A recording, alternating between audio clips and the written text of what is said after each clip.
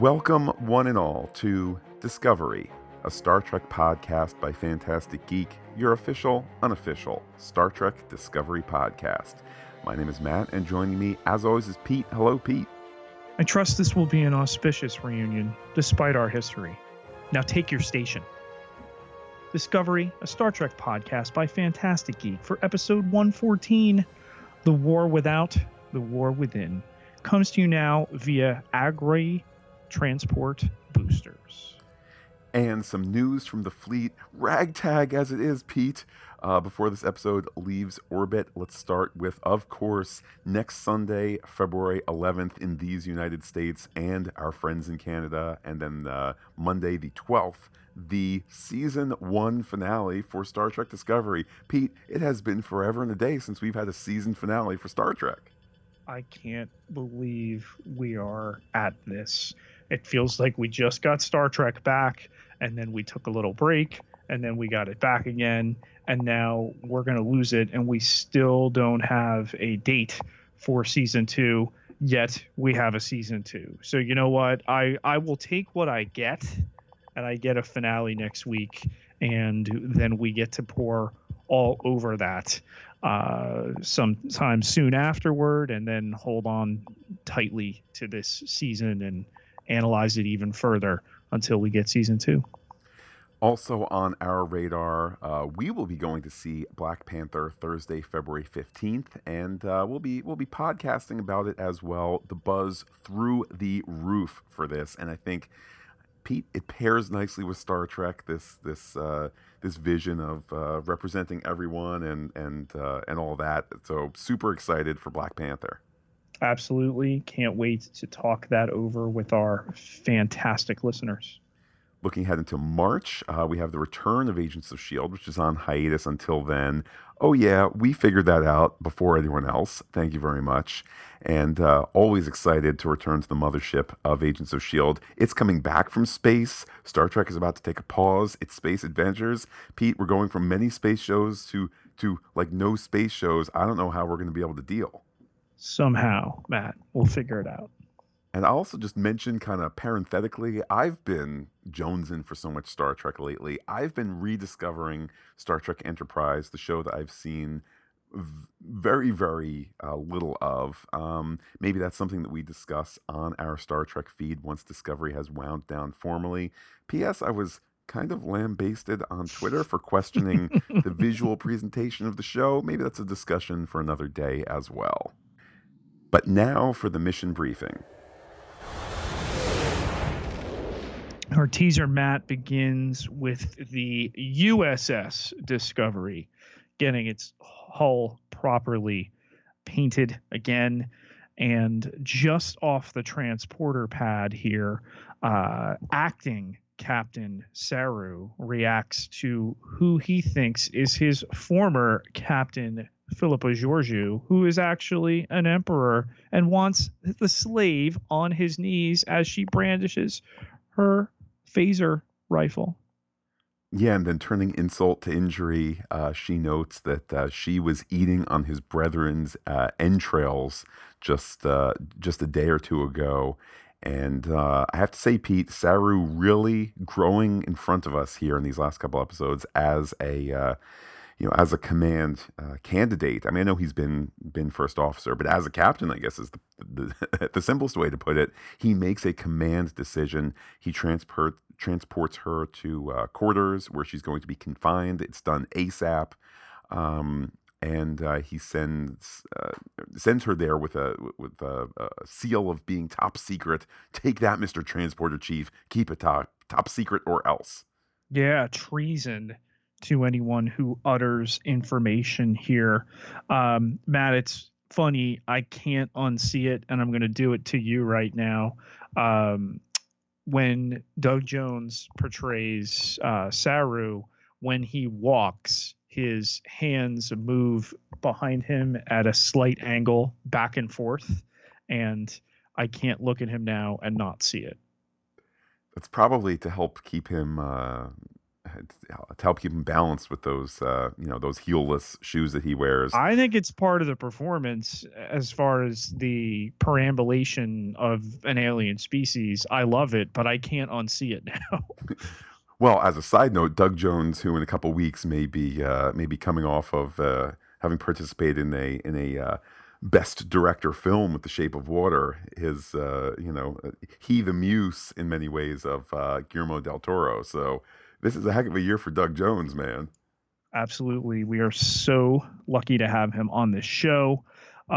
He was told, Matt, by Burnham, there were no Kelpians in the other universe, sliding kind of back into the poor relationship they've had ever since the Battle of the Binaries. We had the great connection last episode. How are you, my friend? I'm going to get you back on the Discovery. And now he's calling her a liar.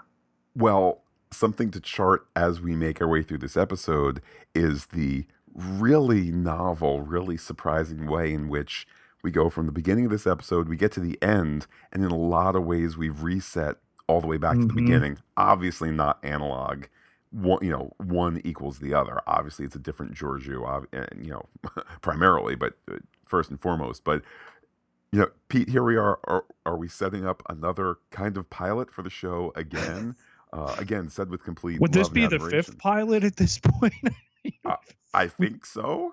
We've launched so many different incarnations of what this show is that do 3 or 4 episodes, but it's certainly kept it fresh, Matt. As they walk through the ship here, there's welding going on. I almost thought they were in a Hydra base.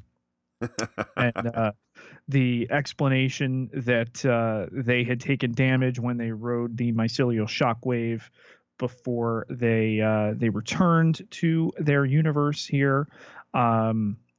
Burnham says, though, that she would offer excuses as to bringing Georgiou back, but the truth is she couldn't watch her die again. And Saru points out that this could prove to be a grave error. And given the way that the episode ends, Matt, I can't tell you that my threat ganglia aren't a-dangling right now. Pete, there was a cat back in Elizabethan England who wrote a play that used the word grave a lot, and sometimes that ended up being grave danger resulting in death. So I wonder if perhaps they're taking a little hint from old Shakespeare there. Something else to keep track of in this episode is, and this isn't necessarily a criticism, maybe we'll chart my criticism or lack thereof as we go, but there's a lot of people bringing other people up to speed on things. Yes. We're told again that there was this, not we, the audience. And let me back up and say, I understand there needs to be info sharing from characters. And I understand sometimes it needs to happen in front of we, the audience, because literally Burnham has had no time on the ship and somebody needs to tell her about Tyler. And I'm not saying it's bad writing or good writing. Heck, if anything, Pete, I've heard that there are some weirdos out there who don't watch Discovery 3 times a week when there's a new episode. So, what? Joking aside, there's times where you also do need to hammer home certain things, or you need to say, hey, remember that Tyler stuff we did 2 episodes? We need to talk about that now. Reactivate your memory or whatever it might be. But we have an up to speed here moment. Indeed, they have attempted to excise the Klingon from Tyler. Who was this done by? By his torturer and handler. What? They were in on it together. Saru's hope that Burnham will be a familiar face to him, and that may really reinforce the return of Tyler or show us all who he has become. Ooh, on top of the news that there is no news from command that Federation ships are not answering their hails, which again goes to that catch us up via other characters type of situation that we have in this episode. And with the Doctor, we're not sure if that is Dr. Pollard or not, who comes to explain the information and that Tyler is awake. Burnham asks if this is an order to go see Tyler in sickbay. And indeed, when told it's not an order, almost by a slightly surprised Saru, shades of what you were discussing earlier, Pete, that they have recently been on the same team, for lack of a better word. Um, and now that there is conflict between them, he kind of almost can't quite understand why there's conflict here, but it's not an order, so she declines. And it's at this point that the new doctor, Pete Tier, updates Saru that Tyler really, really is Tyler now. There's a whole lot of medical wording. Med babble. I don't know about that because when asked, is he human or Klingon, she says neither, both. Well, So here's what I need to happen in an episode, despite the fact we're going to break it down in a moment, and I think it is one way. But when I hear a character who should know more than Tyler say neither or both, I still don't know. I need someone to draw me a picture. I need a scanner situation where here was one, here's the other, here's now the situation, because otherwise it's still not clear what I'm looking at in Ash Tyler Vogue. so Pete, are you asking for maybe Saru to find out for us? Even then, it's not abundantly clear Well, what it is. And if they want to continue to explore the possibility of both, I'm fine with it. It's just that whenever you feel it's one way, they yank you back in the direction that it could be the other. With a medical professional here saying he is neither, he is both. separate, I mean, I totally agree, but separate from that, I also found myself while watching and find myself now sifting through my feelings of where I think they should go with the Tyler story. On top of it, what I think they should do with Tyler, like what I think Starfleet should do with Tyler, because I was expecting my 21st century platinum age of TV pound of flesh being required, and I could say, no, the handsome man, he's being taken away from the star. Oh, there can't be any love. But now, as you say, they're teasing that there's a possibility of his return later on. I don't think it's between now and the credits, but later on there's kind of reference to no, he's on his way out. He's never going to be in Starfleet again. So at least there's some story hint there. And And again, there's a very interesting modern day analogy that's used in this scene in particular. The subject of reassignment, Matt, I think is very thought provoking when it comes to what's gone on. They use the word twice in this. We've not had that before, and intentionally or unintentionally, there seems to be a comparison to the idea of gender reassignment, of the trans communities, some representation here via race and identity.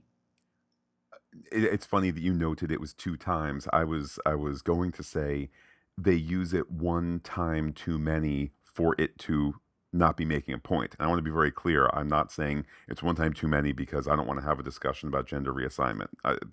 I'm glad Star Trek is bringing up Hmm. something. Well, I mean, this is classic Star Trek, small c in the classic, um, to discuss a complex modern day thing, but to go, oh, Klingon House Mokai spy stuff, but to have the discussion about. Are you referring to the procedure, Matt, known as the CHOCA, which is species reassignment protocol?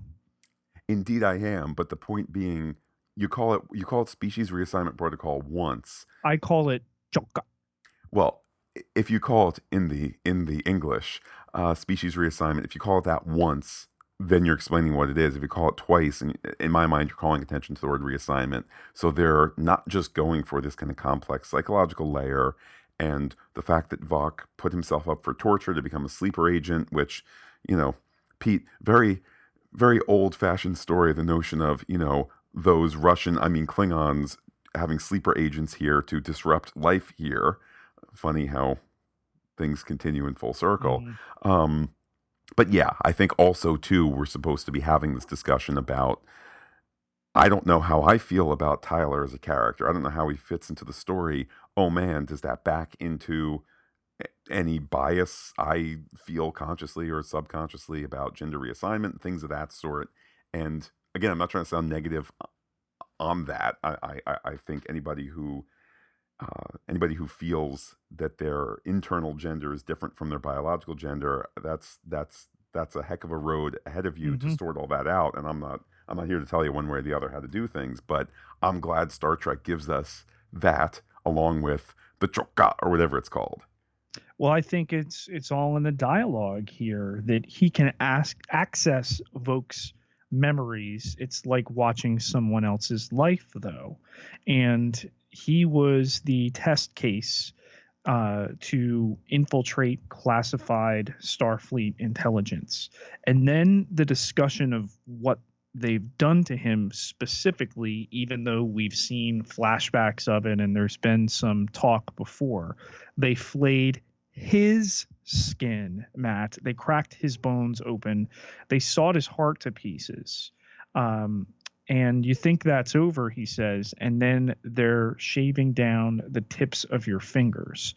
So all things point to this is Vok's body with Tyler's consciousness grafted upon it, yet we've repeatedly had contraindication to that.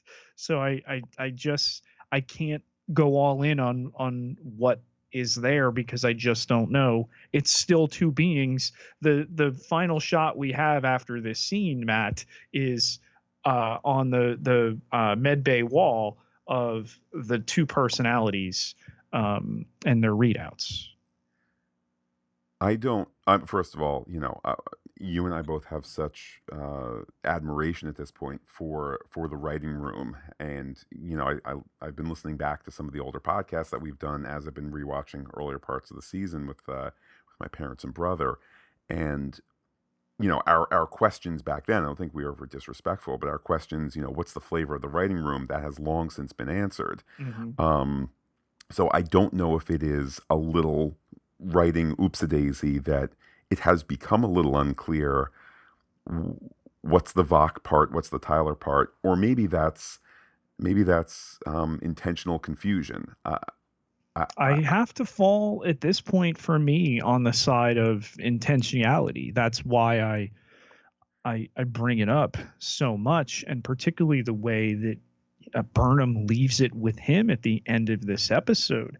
I think this episode, and I did see some discussion out there on Twitter. We didn't watch it earlier in the night last night. It was Super Bowl Sunday, and there's a lot going on, and then there was the Netflix reveal. Oh, hey, a Cloverfield movie comes out after the Super Bowl. So I downed that, and then I downed my Discovery, and then today I'm ready to talk about my Discovery. But I think that this is an episode that people were down a little bit on. Okay, you are transitioning to a finale. That's fine, and that happens. But I think ultimately this episode is about trust. The number of characters, Georgiou, Laurel, and Tyler, that we have to ask, do we trust them? Do we trust their intentions? Is the through line throughout. I think to wrap up the Vok Tyler stuff first, the show has never not said Vok's body, Tyler's mind. I think maybe sometimes it's been delivered in a fast way where it's a little confusing. Again, that might be intentional. Maybe, Pete, there's even some kind of meta lesson here, like it's not the body you begin with, it's the person on the inside. If that's, if they're being confusing to really make you go, oh, wait, it doesn't matter that he's born Klingon. He can have a human inside him, and if we're going to then transfer that to the gender reassignment discussion, okay, fine. If that's their intention, that's really, really well done, because they're not hitting you over the head with the gender stuff. It's just kind of Klingon weirdo spy stuff. Klingon weirdo spy. Klingon weirdo spy stuff. As for people being down on this episode, I think here's just the writing fact. Last week was the Mirror Universe finale, if you will. Next week is the season finale. This is the episode before the season finale where things get set up. That's just how it goes. It happens Yeah. to be that last week's episode, Pete, when I rewatched that, I was more excited. That is such a great episode. I take back any of my finger wagging for that being a bit short, because if that thing slowed down at all, then you wouldn't be out of breath at the end. And that was perfectly paced. This, a longer episode, a lot of story stuff to chug through. And as a consequence, they give us more episode, Pete. That really stinks. It doesn't fly the way the last one did. It's like damned if you do and damned if you don't. It's just the episode before the finale where, if nothing else, I wrapped up this episode saying, I don't know that they wrap things up next week. I don't know. And Yeah, that's a I good don't place know to be. either. At one point in this episode, I'm like, "All right, we're going to Kronos. They're going inside Kronos. Oh wait." Yeah, so there is much to do. The same way, Matt, this procedure that Voke, as the torchbearer, he willingly submitted to, and at Laurel's behest. They were the only true believers left, and they believed that by undergoing this mission, they would be able to capture Discovery and bring followers back to Takovma's house. Something we'll find out in a couple minutes uh, is really needed within the Klingon Empire right now. Oh yes, and he, Voke, and Laurel were in love. So, end of this episode, Burnham breaks up with Tyler. There's a scarred face female Klingon in the brig. This guy may or may not have a Klingon frame. I think that's keeping all your options on the table, Matt. Yes, yes, which is okay for the penultimate episode. Yeah. That's, we don't need to commit to a ton of things here. We do get some more info sharing, some more catch me up. The idea that Burnham is alive, even though Vok Tyler tried to kill her. So now all parties are aware of who's alive and what's going on. And Saru concludes that Vok is guilty of those crimes, and Vok seems gone. He's then given an Apple Watch, Starfleet Edition, which restricts his movement but allows him freedom. Something I'm not crazy about. Just, I don't know, me as faux Starfleet guy. Whoa, whoa, whoa! This guy should not be walking around. But me Now, was as that the engineering division and you talking? Because it doesn't sound like it. Did you well, change specialties? Pete, Are you in security now? that's the Are you engineering wearing? division. It's the engineering specialist in me saying this guy can't be walking around. Next thing you know, he's going to take, a plasma torch and some isolinear chips and create a bomb out of it. But then let me step back further and say it's been so long on Discovery since we have seen the good Federation, and that's why I've been glad to be watching some Star Trek Enterprise in the week. I mean, like 6 episodes, where despite its other strengths and weaknesses, which we can discuss, during the Discovery break, there's this wide-eyed sense of, wow, we just want to go out and meet people. Hey, we're new to space. Do you want to be friends? And just that thing that isn't even as codified when you get to classic Trek or come Next Generation. People know, okay, Captain, you need to get ready to give your no translator speech. "Bakda, takda," that Picard does so well. There's this Enterprise. You have this sense of, if we're just good to people, if we're good to them aliens are going to be good to us, man. Peace and love. Welcome, peace and love from Earth. And that's what Tyler is getting here, albeit from Saru, who's not human, but representative of that Federation. We come in peace. And you know what? Here's your Apple Watch. You can't go to engineering. You can't go to the armory. You can't go to the bridge. But you want to go get lunch, man. You want to go in the private room and go, cry as you look out the window. That's okay too. Peace. Well, Matt, we in the command division, like Saru and myself, our evolved sensibilities allow people to wander with their Starfleet security Apple Watch so that we can keep tabs on them. We will not take their freedom. But we will go, where we command division people go, Matt, to the bridge, where we have a Federation signature here that is preparing to respond to them. However, wait, Awokashun tells us they have their shields up, their phasers are targeting them, and they are boarded via transport, Matt, by some of the aliens we saw in the mirror universe. Now, in the Federation, the Andorian, who we later get a name for, the Tellarite is there, and they clear things for Admiral Cornwell and Sarek to come over. Cornwell also brandishing a phaser right at Saru, and she has Sarek do his thing. I love that the resistance in the mirror universe is the resistance here. It's just, I mean, it makes so much sense, and how easy it would have been at every single level to A, not think of that, or B, be like, you know what, we don't really need 6 extras in makeup. Could just be like Sarek and Cornwell and assorted extras show up with phasers. It look The like symmetry is beautiful. yes. I Oh mean, yeah. you go back and look the number of times, Matt, it's like holding up a mirror. Oh man. But indeed, Sarek is asked to check Saru. My notes, by the way, say Saru mind melds to Saru. A lot of SAs here, but Sarek checks the story as times require. The conclusion is that Saru is who he says who he is, and the Discovery has been through an inconceivable ordeal. Also, Lorca update: he dead. Or is he? We hit the title sequence, concluding with the script by Lisa Randolph and episode director David Solomon. I particularly appreciate the beginning of the first act here, Matt, where that bastard Lorca's bowl of fortune cookies gets blasted into oblivion by a spurned Cornwell.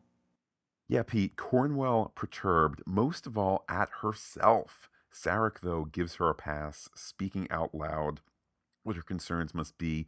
This idea of evil twin from another universe is not the usual go-to explanation, so the fact that you didn't see it coming, NBD, as the kids text on their Star Trek communicators. Also, Pete, a little info dump here. The ISS Discovery was blown to pieces by the Klingons, so that's handy.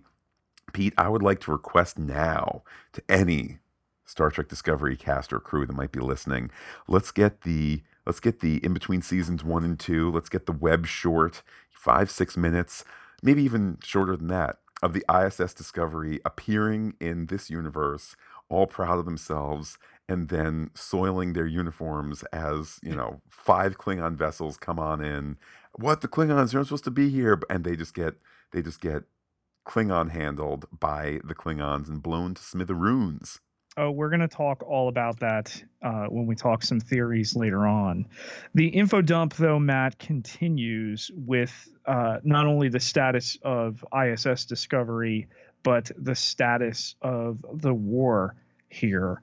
That with Lorca sidelining the Federation's most vital asset by bringing it to his native universe, things have flipped back in favor of the Klingons, even though they have disseminated the cloak breaking algorithm to the front lines. They fear it's too late. And then a series of star dates, Matt, 4789.6, the Klingons detonated hypothermic charges in the Kel-4 6 atmosphere, burning it off, killing 11,000 civilians instantly. Stardate 4851.5, a cloaked raider tails the USS Saratoga. You may recognize that ship name, from when there be whales there in Star Trek 4. That was one of the ships that was left to drift by the intruder that was making the whale music that we never got a name on that black captain, Matt. There's a lot of fan theories that Burnham is captaining the Saratoga because that captain never gets named. By the way, But there's a later Saratoga that's destroyed at the Battle of Wolf 359. So to any future Starfleet officers listening, please don't name any more ships Saratoga. It's bad in every universe. But Starbase 22, that was a suicide attack. Antimatter from the Raider detonated. And there were similar incidents at Starbases 19 and 12. The result, they've lost a third of their fleet. Their research outposts on border colonies at Navala, Septra, and Iridian are destroyed as well. And there's even children who are now orphans, Matt. This is not good. So obviously, Discovery's arrival just in time, even though we've been told too late. I suppose I'm a little confused then why the last episode ended with them saying, I know the map was slightly different, but them saying, there's no Federation to call us back. There's no Federation to hail. And the map was, we saw the Klingon front lines grow and grow and grow. There was a corner that was still Federation. But to leave us last episode with, they're all gone, essentially, to the Klingons have taken a whole bunch of space, but there are still entire pockets, and there's an entire fleet, and there's a command structure, and Earth is still okay. Pete, that's not to take away from those fine people at Starbases 22, 19, and 12, and the other war atrocities. To me, it was just slightly kind of off message as to there is no hope, which, Pete, oh my goodness, maybe this is another time where it's not a mistake, but where they're trying to temper our expectations. This is occurring to me because last episode I was like, all right, well, clearly they clean this junk up and then go back 9 months from now, so it never happened. But now, if Earth has not been blown to smithereens, maybe they're a discussion for later is this going to get erased in time, or is this the secret history of the Federation that we didn't know about? Again, the episode having it both ways, I suppose. Pete, this might seem illogical. I don't know, but Burnham notes that there is an illogic to how they are attacking. Sarek agrees there are now 24 enemies, that's your Klingon houses there, fighting the Federation, though they do retain a collective objective, destroy the most Federation assets. So certainly some shades there of non-traditional war, etc. So they're going to jump back to Starbase 1 immediately. All the evidence of the mirror universe, the Terrans, is going to be classified and destroyed. Remember, they changed their uniforms. They have all sorts of iconography of the Terrans they need to get rid of. Because, Matt, imagine if, with the terrible losses that they're taking, your daughter, your wife, your parents are alive somewhere else, and technology exists to go there. We may not have seen the last of the mirror universe for Discovery. Certainly not ever. Well, they're going to bury if I may, I just read that as, and that's why you young folks never heard of all this before. Oh, I'm not denying at all that's not the case, but at some point with a successful a handling of the mirror universe, Matt, these last several shows, that they'll return at some point. I mean, there are people that still think that Lorca went into the mycelial network, which I think is still on the table. She declares, Admiral Cornwell, her Gabriel is dead. We don't know that. And if there's a Prime Universe person who had a horrible Terran identity who could hack the mirror universe, it's probably Prime Universe Gabriel Lorca. Totally agree. Tons of story options. Thank goodness, Pete, we have, only one episode left.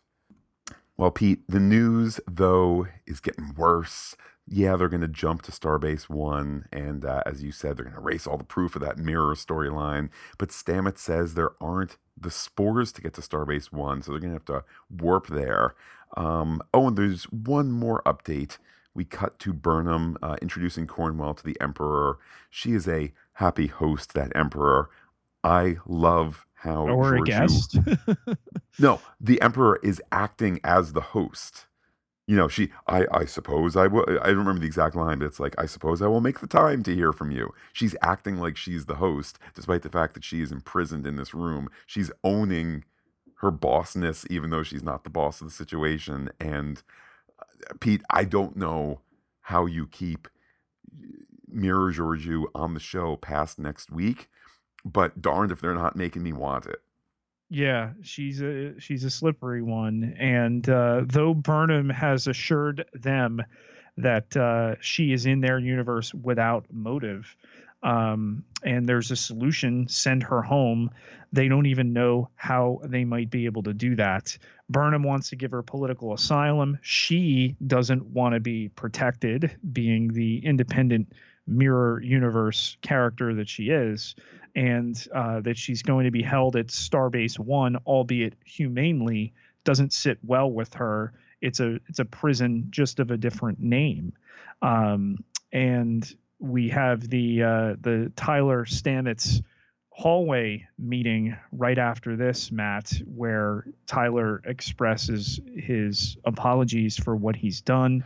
He knows that words aren't enough, and Stamets telling him that he killed the man he loves. Do you remember that? He does now, and asked if it guts him. It does. And I think the takeaway, the evolved takeaway, Matt, from Stamets, that maybe there still is some human in you after all. It's a fine acting scene for Anthony Rapp. And I mean, Pete, I'll read from my notes at the beginning of this scene. Really, really not happy with this story decision.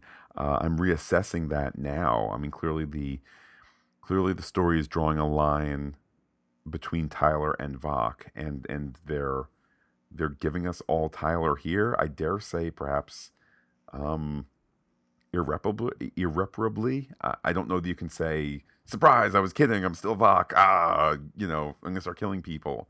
Um, I don't know, but it is growing on me, certainly. And Tyler, who had been just walking around, then wanders into the mess hall, which becomes appropriately silent.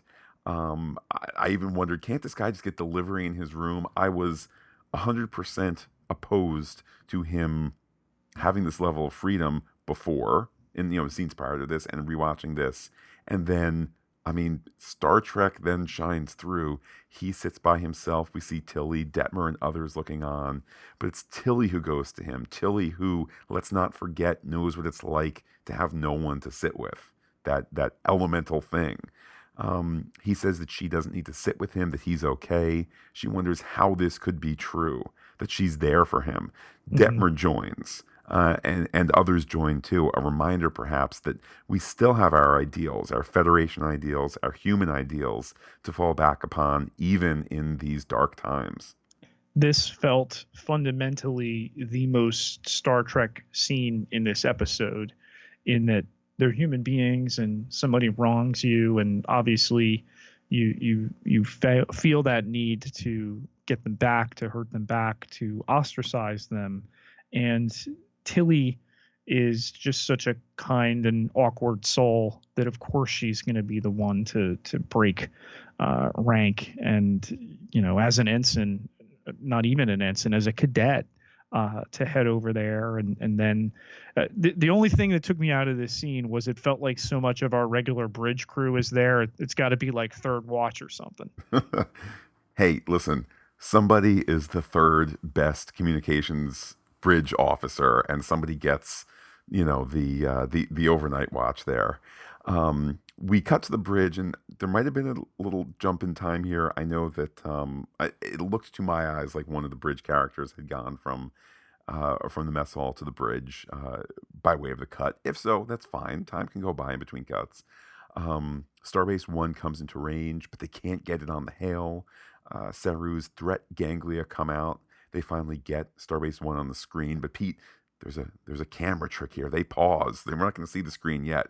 Camera dollies up to the admiral. We get dolly up to some other characters. Finally, the reverse shot is shown. It has been largely destroyed, certainly attacked. A Klingon crest painted on it. There are 274 Klingon life signs. None rather of the 80,000 Federation life signs now found on it, and this is not looking good for old SB1. Yeah, they had a large contingent of the Starfleet leadership as well as 3 ships, and Cornwell freezes in this moment. Saru gets them out of there at maximum warp, and waiting for orders there, Cornwell finally comes with maintain contact with what's left of command before she heads off. We get an act break and come out of it in the hashtag L'Rell cell. Put it on all your social medias, y'all. L'Rell's just hanging there. She gets visited by Cornwell. L'Rell says that she's okay. So are you saying right now it's a Cornwell L'Rell cell? Wow. Cornwell L'Rell cell. L'Rell well. What the hell? She's well, even in a cage. Kahless hears her call. Though she admits that maybe humans aren't completely spineless. Cornwell brings L'Rell up to speed.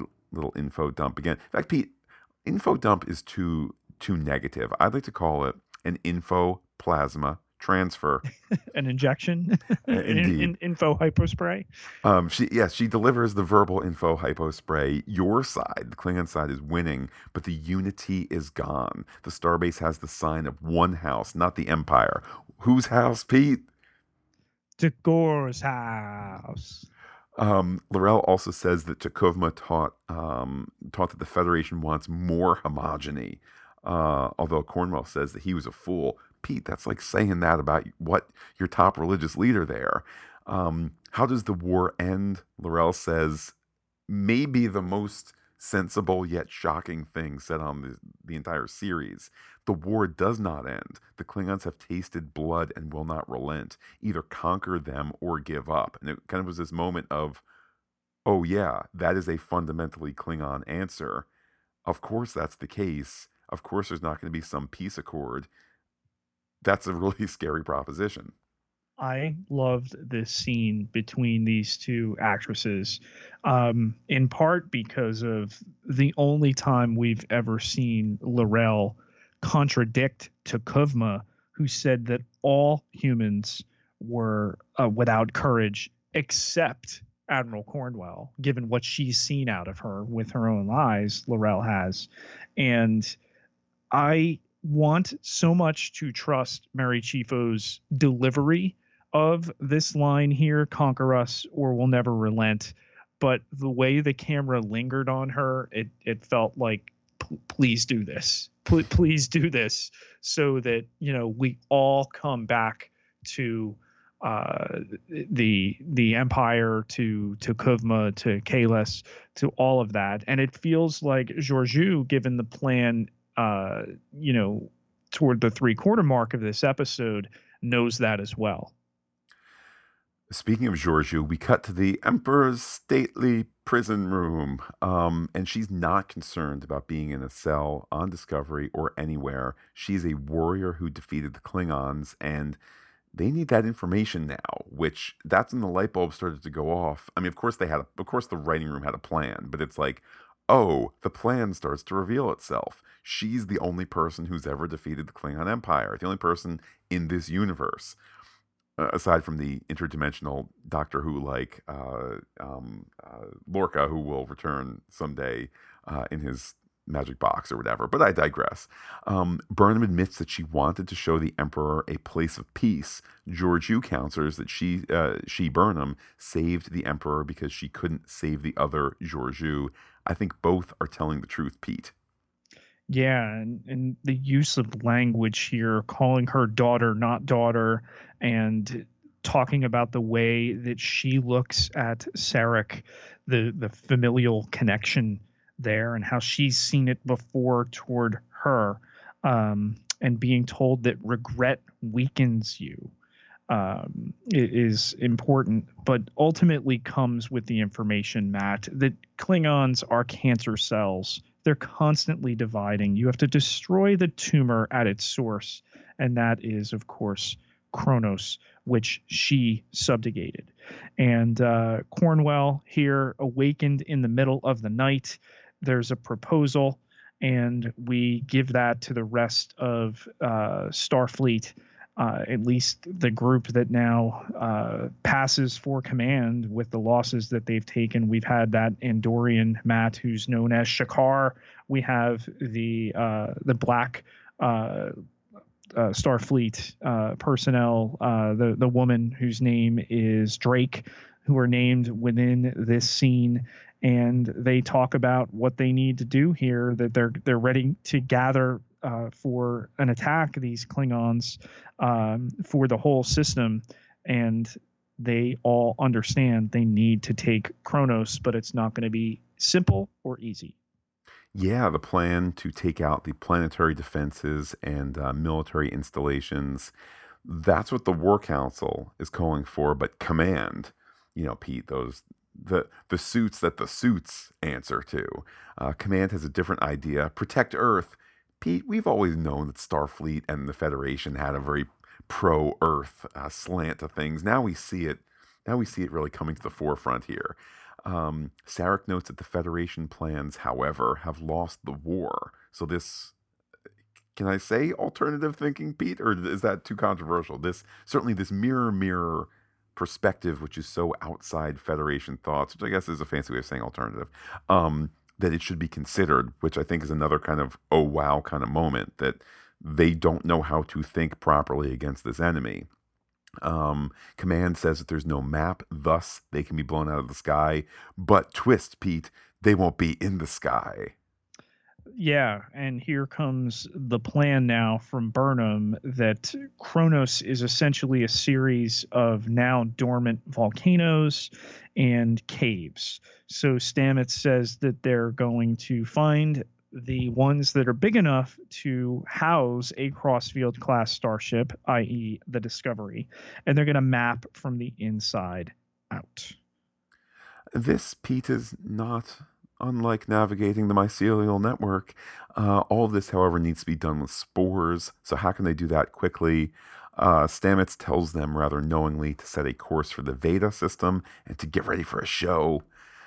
In engineering, he pulls his original sample. It's the last of that mycelial strain. They're headed for a small forest moon, maybe called Endor. I don't know. I know it's the Vega system. Veda. Veda. Oh yeah, sorry. Veda, Vader, Endor. It's all connected. It looked like Tatooine, though. Pete, until they grew all the forest stuff there, you come back in 1,000 years, you might have teddy bears living there. But they're going to Except it happened a long time ago in a galaxy far, far away. But time loops in its ways. They're going to terraform it, Pete, this small forest new moon, which may or may not be where the second Death Star was destroyed. They're going to terraform it into a crop ASAP. Pete, is this science magic or science? Well, whatever they do, he might even let Tilly name it, not Endor. It was his counterpart, Strahl, who quashed the idea that they might grow the mycelium wild. He wanted to keep their crops captive, thereby having the monopoly on that. So if ever there was a time to do this, it's now. And then we get this really portentous discussion between Sarek and Georgiou. You mean Papa Sarek and Mama Empress? They discuss their not child. She thinks that her Burnham was a brilliant flower who made one error. Sarek says his Burnham beat that one mistake, Lorca, and therefore may be superior. Pete, you don't have a logic-beaten discussion with Sarek and think you're going to walk away with anything other than a spanked hiney. Yeah, but there seems to be, given Sarek's exposure to this mirror universe, this is logic that's now on the table. We had that episode earlier in the year where the suicide bomber attempted to take him out, and he was in the midst of a mission as an envoy. He was going to go speak to Klingon command, and ultimately that wound up saving him, and was out how Cornwell was captured by the enemy and led to her association with L'Rell. So if anything, James Frain's Sarek has been opportunistic in the service of logic, with how he's pursuing these plans. He is told that in the mirror universe, Kronos is a speck of dust and Klingons beg for food, but that took more than a mapping mission, says Georgiou. She's ready to show Sarek how it really can be done, although Sarek again positing that the Federation won't go to Terran Empire lengths. But Georgiou doubles down. She assures victory. Her only price, freedom. Blowing my mind, Pete. What do you mean? This isn't going to be a closed loop where they're going to kill her at the end of the season like they did at the beginning of the season, kind of, sort of. Anyhow, we cut to Sarek explaining that he must go to Vulcan. He knows of Burnham's connection with the Klingon. Some non-emotional finger-wagging there, I dare say. But also a really lovely moment. Supportive. In it he sees grace in loving the enemy. And he also notes love from her human foster mother. And he tells her not to regret loving someone and says goodbye. Just a really powerful moment. Yeah, and the farewell there, which she holds on to, his discussion that any farewell they might have in a time of war could be their last. We know that Sarek survives, at least in our timeline. So that's taken away, at least on his end. I doubt they're going to kill Burnham off. Well, again, there's a reason we watch this show. But then with the discussion that she has with Tilly, she confesses that, it felt different. It felt final. And with all the war and the death that they've seen, Tilly asks if she's being naive that she's seen so much as she has in Starfleet, only to have Burnham tell her that she's optimistic. Yeah, this idea that no one signed up for Starfleet to see war and death. But Tilly notes that we can stop ourselves from becoming them by understanding the darkness and fighting it. Very appropriate words. And fight the darkness within, I think, is important too, as we segue to Tyler, who needs Burnham. Yeah, she has shown compassion for Tyler, this new Tyler. And she notes here, as referenced earlier in the podcast, that he has little of a future. He'll never fly for Starfleet again. He may end up in a lab or in a cell. And Burnham should say goodbye, if nothing else, to end the act. Veda, Matt, or shall I say 800 kilometers above the surface there, our aft bay of Discovery opens, and ejected are these Agri transporters with their boosters, kind of have helicopter blades slow them down and then land like little space capsules, really interestingly designed. Yeah, we see that ejection protocol, their little fiery tails headed to the surface. Will the seed take hold is the question on everyone's mind. They arrive close to the surface, and they turn into little whirly birds. They send their pods deep into the ground. We see root structures start to form, and fast. Tilly calibrates the EM darts. They all fire. Hey, look who's talking. The moon starts to grow up upon itself, surging high and tall and straight, and those spores fly free. There they do. I appreciated that they had the problem with this episode that they needed to grow more of them. It felt a little quick, but again, techity tech, they're able to do this here. They hit them with the EM darts after they've gone in, and then they watch the production grow from 4% all the way up. And then it's a nice catalyst into the next scene here where Tyler's looking out on the moon of Veda there, and Burnham comes in, and when he first starts to walk toward her, she backs up instinctually, and that's where they're at right now. And this heart to heart, which eventually, for the purposes of this episode and their relationship, serves as a breakup. I loved that she talked about that they made something beautiful today in a desolate wasteland where that had never seen life, yet their relationship needs to end. Yeah, it definitely is a well-earned scene emotionally, and he's the notion that he is making it too difficult for her is something that Tyler rebuffs a bit. He says that this is actually her looking for a way out, that their crewmates gave him sympathy, but she cannot reconcile the fact that she was with a Klingon, like the Klingons who killed her parents. But she comes back at him that she's all she senses is Voq's eyes now, the eyes of the man who wanted to kill him. So, I mean, a lot of difficult emotions to work through in this scene, and I think that it's appropriate that there's not kind of a neatly tied up emotional resolution by the end of it. So, despite Matt, the idea in this scene, a second time here, that they need to reclaim life like she did after the Battle of the Binaries, which is punishing, which is solitary, and tells Ash here that it's not easy to let you go, yet she does. The story then moves on to the Ready Room, where Burnham tells Sarek via holocall that the spore harvest is underway, and then they're going to jump to Kronos ASAP. All agree that this is the plan to preserve their existence. Cornwell then opens a shipwide channel. They are fighting a foe without reason nor honor. These desperate times call for a mission to the Klingon homeworld to map it. To be the first to go there since Captain Archer 100 years ago. Pete, I watched that episode like in the last 2 weeks. But good. But who will chart them there?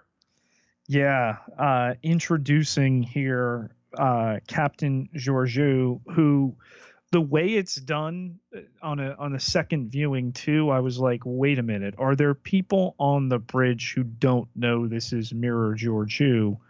There aren't. They all know they came from the Mirror universe. So she's selling this story to no one. She's telling them, okay, this is the company line, that she was long presumed dead, only to be rescued from a Klingon vessel.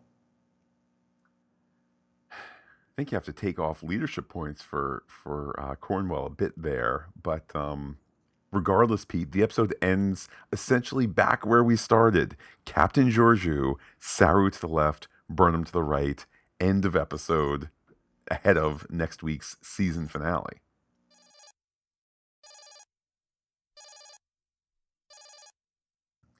Well, Pete, we have an incoming threat analysis. No surprise here who's on it. Who's top of the list?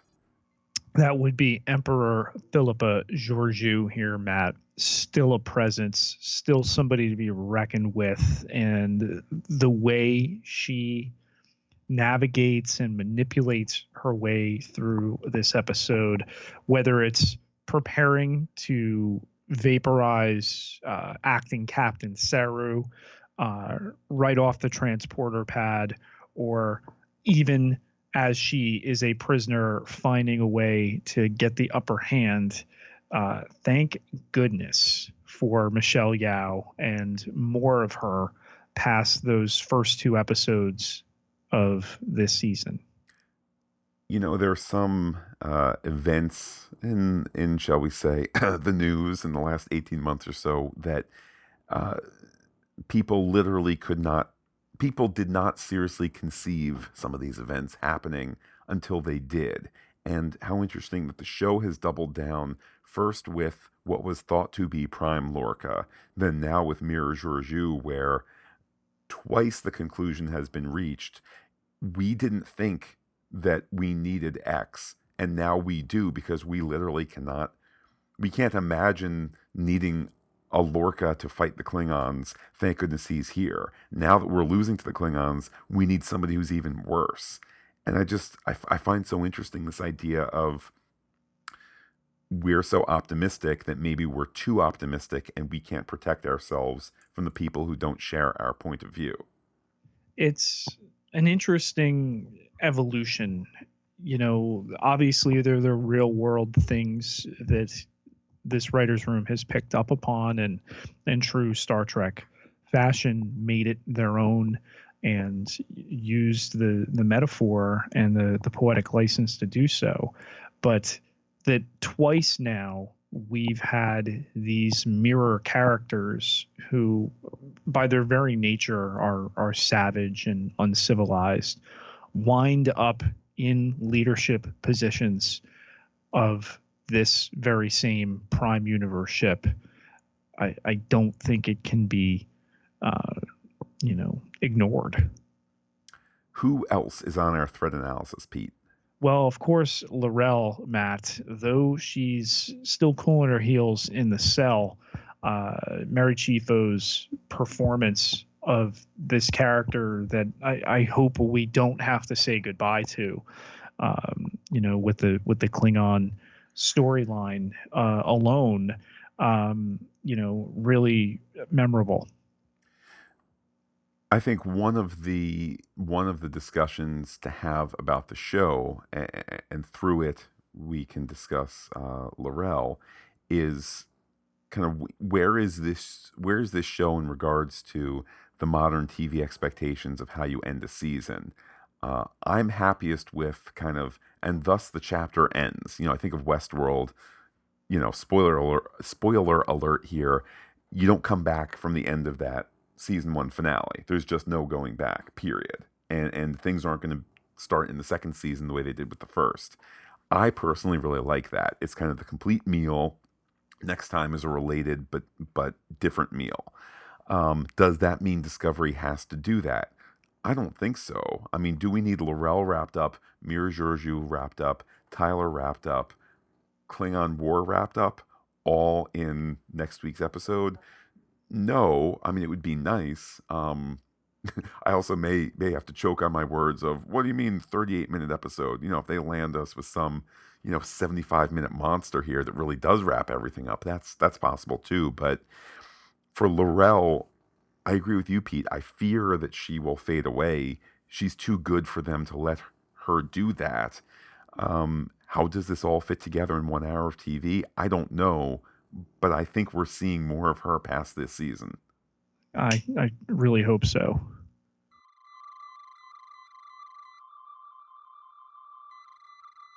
Well, Pete, coming up on Long Range Sensors, we got theories galore. Let me start with one, Pete. Particularly given the amount of story investment that we've had in this episode, do we get this is still the Prime timeline, but we're going to loop back and erase this all? And are we going to do that in one episode, the next episode? No, I will definitively say that. I do not think that is the case. Let me hit you, Matt, and we got so many of these, it might be quick hits. This one's a little bit more involved. What is the long-range Georgiou plan from Cornwell, Sarek, and Starfleet Command? I mean, it certainly seems like they are floating the very unfederation, destruction of Kronos. That's what worked in the Mirror Universe, was reducing Kronos to a speck of dust. Now that, of course, is going to have canon people getting all palpitations, because we know Kronos, not just any anonymous Klingon homeworld. We know that Kronos makes it 30, 40 years into the future for the events of Star Trek VI. So on the one hand, they're hampered there. Now, if they do destroy Kronos, mind blown, what's this timeline, this, that, the other? That may be some kind of story hint. But I mean, it was hammered home to us by way of Burnham, still the good Burnham, saying we're going to target military installations and things of that sort. It certainly seems like they command needs to up the ante quite a bit. Is Tyler his psyche on top of Voke's body? Is that definitively, Matt, the understanding we're supposed to have? I think that particularly on repeat viewing, that is definitely the understanding we're supposed to have, that there was the Vok flesh that was given human reassignment, and then somehow through means I'm not entirely clear on, I don't even know if the story is entirely clear on, they had the real Tyler somehow, copied his psyche, placed it onto Vok, and now Vok presumably has been knocked away. So yes, that's my understanding, that it's the Vok hardware and the Tyler software. Can he be trusted? I think he can be trusted for as long as the story needs him, and if we haven't definitively killed off Georgiou, I mean, we've killed off the one, but if we haven't written out Michelle Yeoh at this point, and I think that we've said goodbye this season to Lorca, although it's an easy story return to get back Jason Isaacs, and we haven't killed off L'Rell. Like, at some point, we need to give up the pound of flesh here. The story requires it, and I think it's going to be him, not by way of irreparable death, but by way of, sorry, you can't play here anymore, Starfleet only. Shuffle off, to a place where you're not quite human, not quite Klingon, an uncertain future. I think that's where we're headed. The thing that sticks with me, Matt, is the T'Kuvma doctrine, though, remaining Klingon. And I think, given that we seem to be led down the path of this is a Klingon body with human enhancements, self identity, what have you, I think that's going to continue to be the war within, as this episode is partially titled. Let's move on. The Terrans and their discovery. Is it just me, or do I have a hard time believing that the Terran Empire would name a ship Discovery? Shouldn't it be called the Subjugation or Conquest or something? What are they discovering other than ways to torture people? I think that's probably a fair point, except, the mirror universe by its design is such a close copy to ours that, I mean, to me, that's just part of the fun, that it's not, what if Nazis had nuclear weapons on the V2 rockets? Like, it's not this wild change. It's this very close thing where only certain things have changed. I'm okay with it being called Discovery. I mean, there's an ISS Enterprise. That seems a little, pedantic for go out and subjugate all, but they named it that nonetheless. Cornwell here at least 2 points in this episode, Matt, really shows she's seen some stuff and some things, blasting Lorca's fortune cookies, and then coming to the assumption that her Gabriel is dead, and then freezing up in a tough moment with Starbase One. Is she gonna make it? I think she's going to live no problem. I think that there may be a point.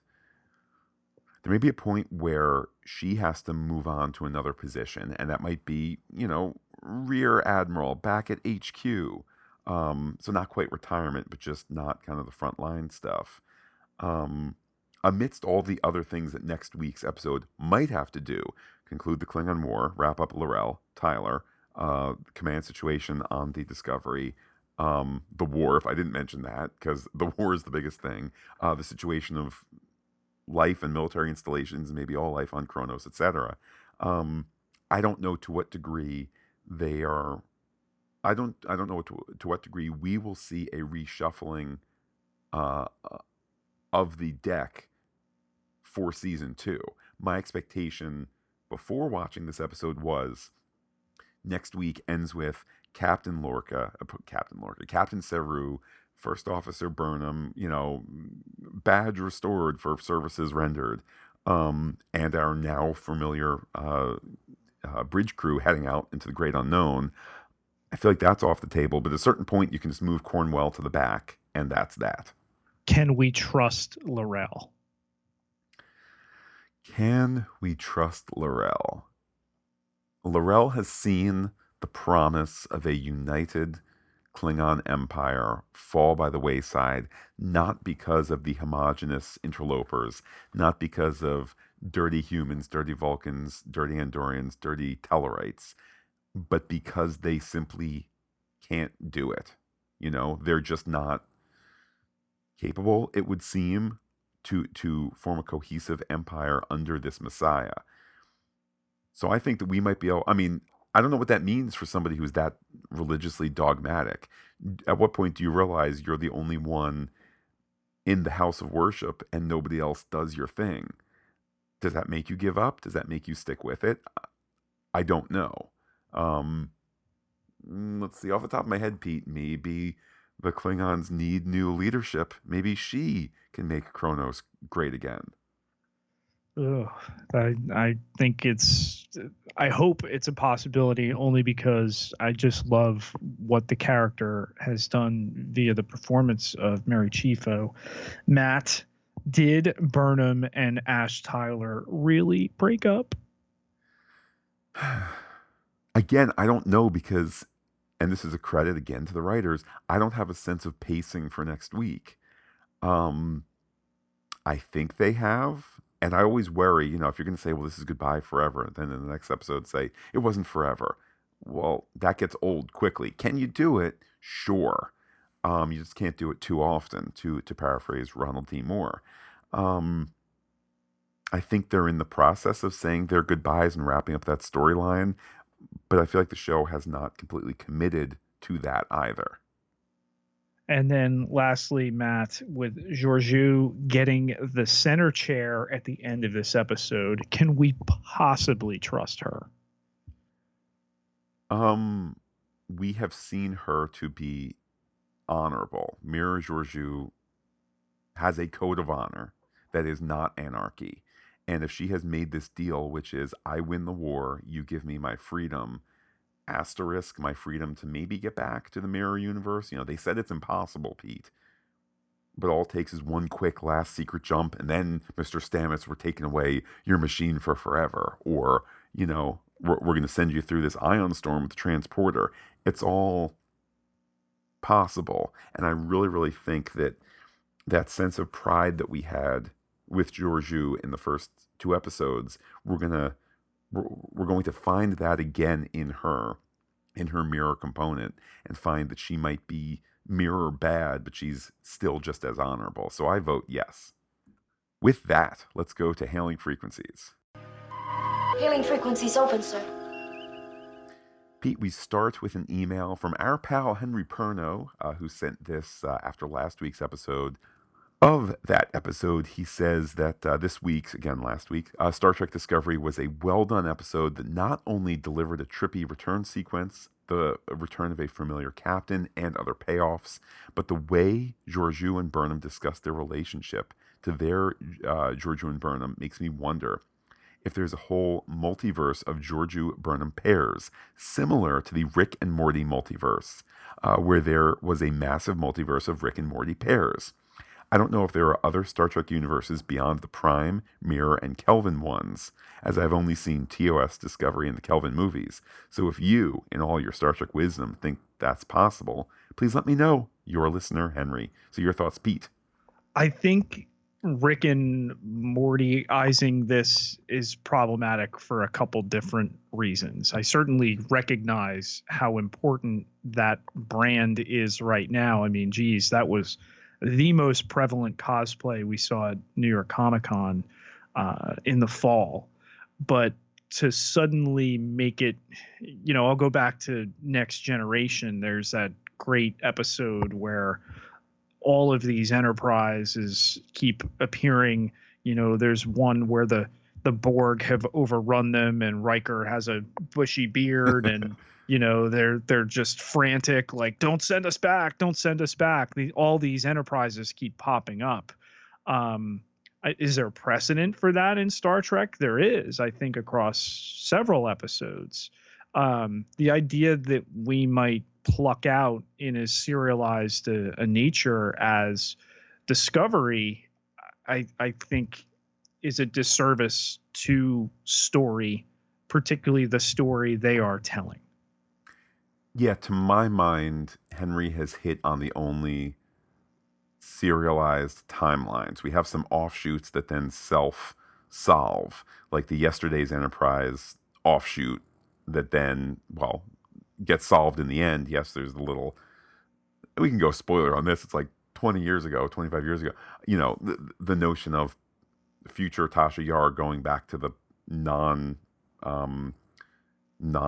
split past, I guess creates somehow a second timeline, but that's not explored as a parallel thing. That's just something that happens organically in the main timeline. So it will be interesting moving forward to see if the show continues to play with these parallel universes. We were talking last week about our possible expectation at the end of last week of they end up in the future or they end up really jumping around time. So is that something that happens? Time will tell. Matt, we had a message to Facebook from Dan, the webmaster, and Dan writes in, Pete, what's the point of next week on Star Trek Discovery? To cushion the blow of having to wait 7 days for more. Okay, perhaps. To make me call all my friends to watch the show? Don't think so. To spoil large/medium/small plot developments so that surprises I see next week don't shock me to death? Well, I doubt my family could capitalize on a lawsuit there. These previews serve very little purpose, and I agree 100% with Matt. They make me reach for the Roku stop button fast. More than anything else, the best thing Star Trek Discovery could do would be to get rid of them.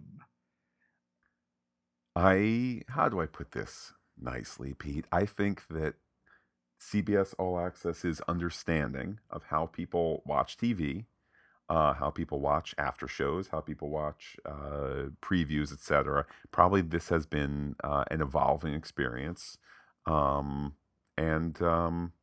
Yeah, I'm not paying per month to not forget to watch. You know what I'm saying? Like, I mean, one thing if it's like, oh man, was it a new Grey's Anatomy tonight? Well, I did have, Bocce Ball. Like, no, I'm putting down money. I'm not going to, if I can watch it on Sunday, I'll watch it on Sunday. If life gets in the way, I'm going to watch it. I don't need to be prompted for next week. I'm too literally financially invested in the show. I'll mention this, Pete, going back and watching the older episodes, they do not have previews. Yeah. By older, I mean They Star take Trek it Discovery. Right, they take it out because you're not going for next week, that kind of thing. I mean, I see But wait, Dan's, hold on. But aren't you? Like, what's the right, but you logic can of it watch being... them all now, and I think that's where I get to my point. Matt, I can't help myself. Knowing everything I can about these before they air and coming up, and I think it's why studio and network secrecy is the way it is today. I mean, there are people today, Matt, who are like, Lando Calrissian is in the Star Wars Han Solo movie. What? And Donald Glover is playing him. And here I am over here like, I'm already at the point of the summer that Donald Glover is now an international super duper star because it's essentially his movie and he owns it. It has been so interesting to be rewatching Discovery with my parents and brother. My brother, who after we started watching it, now is watching faster than our own rewatch, but he's kind of doing it's his own third timeline. But to kind of see with my parents, who, let's just look at Culber and Stamets for a second. They certainly don't have any, any objection to homosexuality. That said, I don't think in that first episode where they're both brushing their teeth, I don't think they're picking up what the show is laying down that like these are two dudes who live together, and that means Right. that's because they really like each other in a huggy kissy romantic kind of way. Everybody brushes their teeth. Yeah, but I don't think to them it was like, but everyone brushes their teeth at home. So, and then now we've gotten to music to make the sanest man go mad or whatever it's called. It's a lovely title. I just can't remember it. Um, I'm watching it through their eyes going, they might not have picked up on the toothbrush stuff. They haven't been immersed in this. Hey, we've cast this actor. Hey, we've cast this other actor who was with him in Rent. Hey, they're playing a couple. Hey, first gay Star Trek couple. Like, to them, it's just two guys who brush their teeth together. Then in a couple episodes later, the one guy says, "Oh, I'm sorry that my partner has gotten in your way." And I'm kind of waiting for this moment for them to go, "Oh, they're gay with each other. I see." Like they're living outside this spoiler-free realm, which is really, really interesting because I thought I was outside it, but I saw all the pre-production news. So I guess it's levels, Pete. It's levels. Well, like I said to Dan, the webmaster, I get his point. The coming of attractions are not for everybody. I watched Matt here on the other end of the microphone attempt to tell me he didn't watch any of the preview material for Star Wars: The Last Jedi or hummed his way through it or whatever. That's fine. You can make up whatever narrative you want. But I think the thing that's taken hold, especially since common practice today, is that trailers or previews are rarely cut by the directors or showrunners or people involved from a story standpoint. So there are things I know with The Last Jedi, again, for instance, they had to put certain things as being off limits for any kind of promotional material. That being said, Matt, spoiler Pete got to eat. Pete, still sticking with some mail from last week. Got an email from our pal, Dr. Bob. He says, I listened to the first 58 minutes of your Discovery podcast on the drive this morning and was thrilled to hear a brief Beatles mention. I just finished teaching a course on the Beatles at Wow. Calvin College, where I teach. We have a January Ooh, term. Kelvin College? Calvin, Pete. Oh, I thought it was Kelvin. Okay. Good news, Pete. J.J. Abrams didn't ruin college for Dr. Bob. Anyhow, at Calvin College, where I teach, we have a January term, and for the past 6 years, I've taught a course on the Beatles. I'm a musician and grew up in Ridgewood, New Jersey, and as a 9-year-old experienced the Beatles on Ed Sullivan. I've been Wow. studying them ever since. Side note, Pete, we're coming up later this week to the Ed Sullivan anniversary, which Yeah. is February 8th. He says, Bob does, I too tag Revolver as their best album, but just recently have spent extra time with Sgt. Pepper for a presentation I did, and my estimation of it went up, if that's even possible. I also though think the case could be made for the White Album and Abbey Road and Rubber Soul and A Hard Day's Night. Which one is Yellow Submarine on?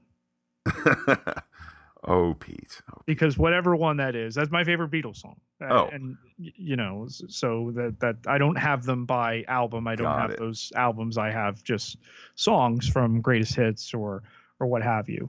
But yeah, it's funny that Bob brings that up. There is a definite, I mean, listen, you can make an argument it's the most influential band in all of music history in the Beatles, but there is a through line. Morgan Gendel, who wrote arguably one of the most popular Star Trek episodes of all time in The Inner Light, is a massive Beatles guy as well. So something with these writers in particular as far as their appreciation of the Beatles. Well, Bob, thanks us for the great podcast, and thanks you too, Pete. That brings us to the current timeline. Let's talk about the poll that we ran on Twitter.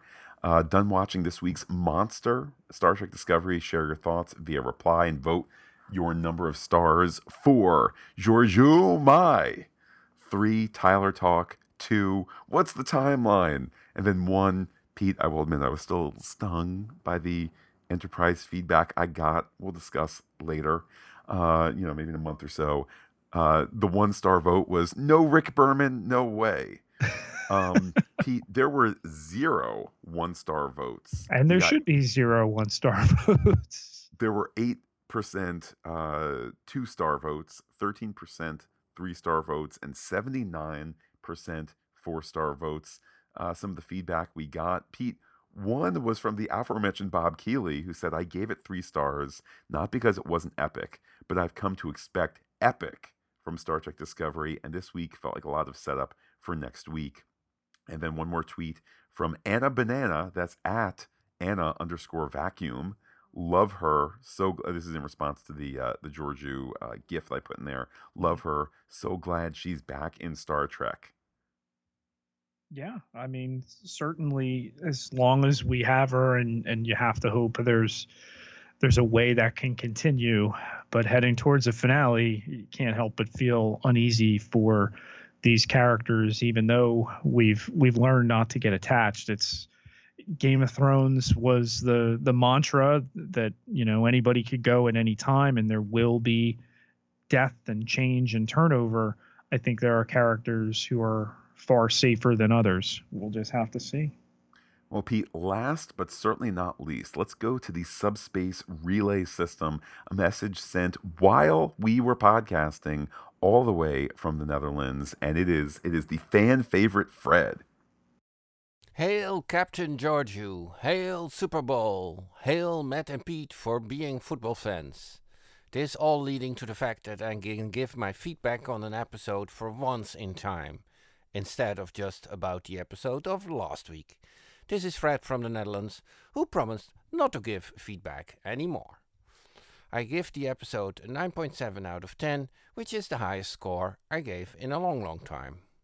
Great plot development, great explanation of a lot of questions we had, great emotional scenes, great acting of all main actors. And great lighting again.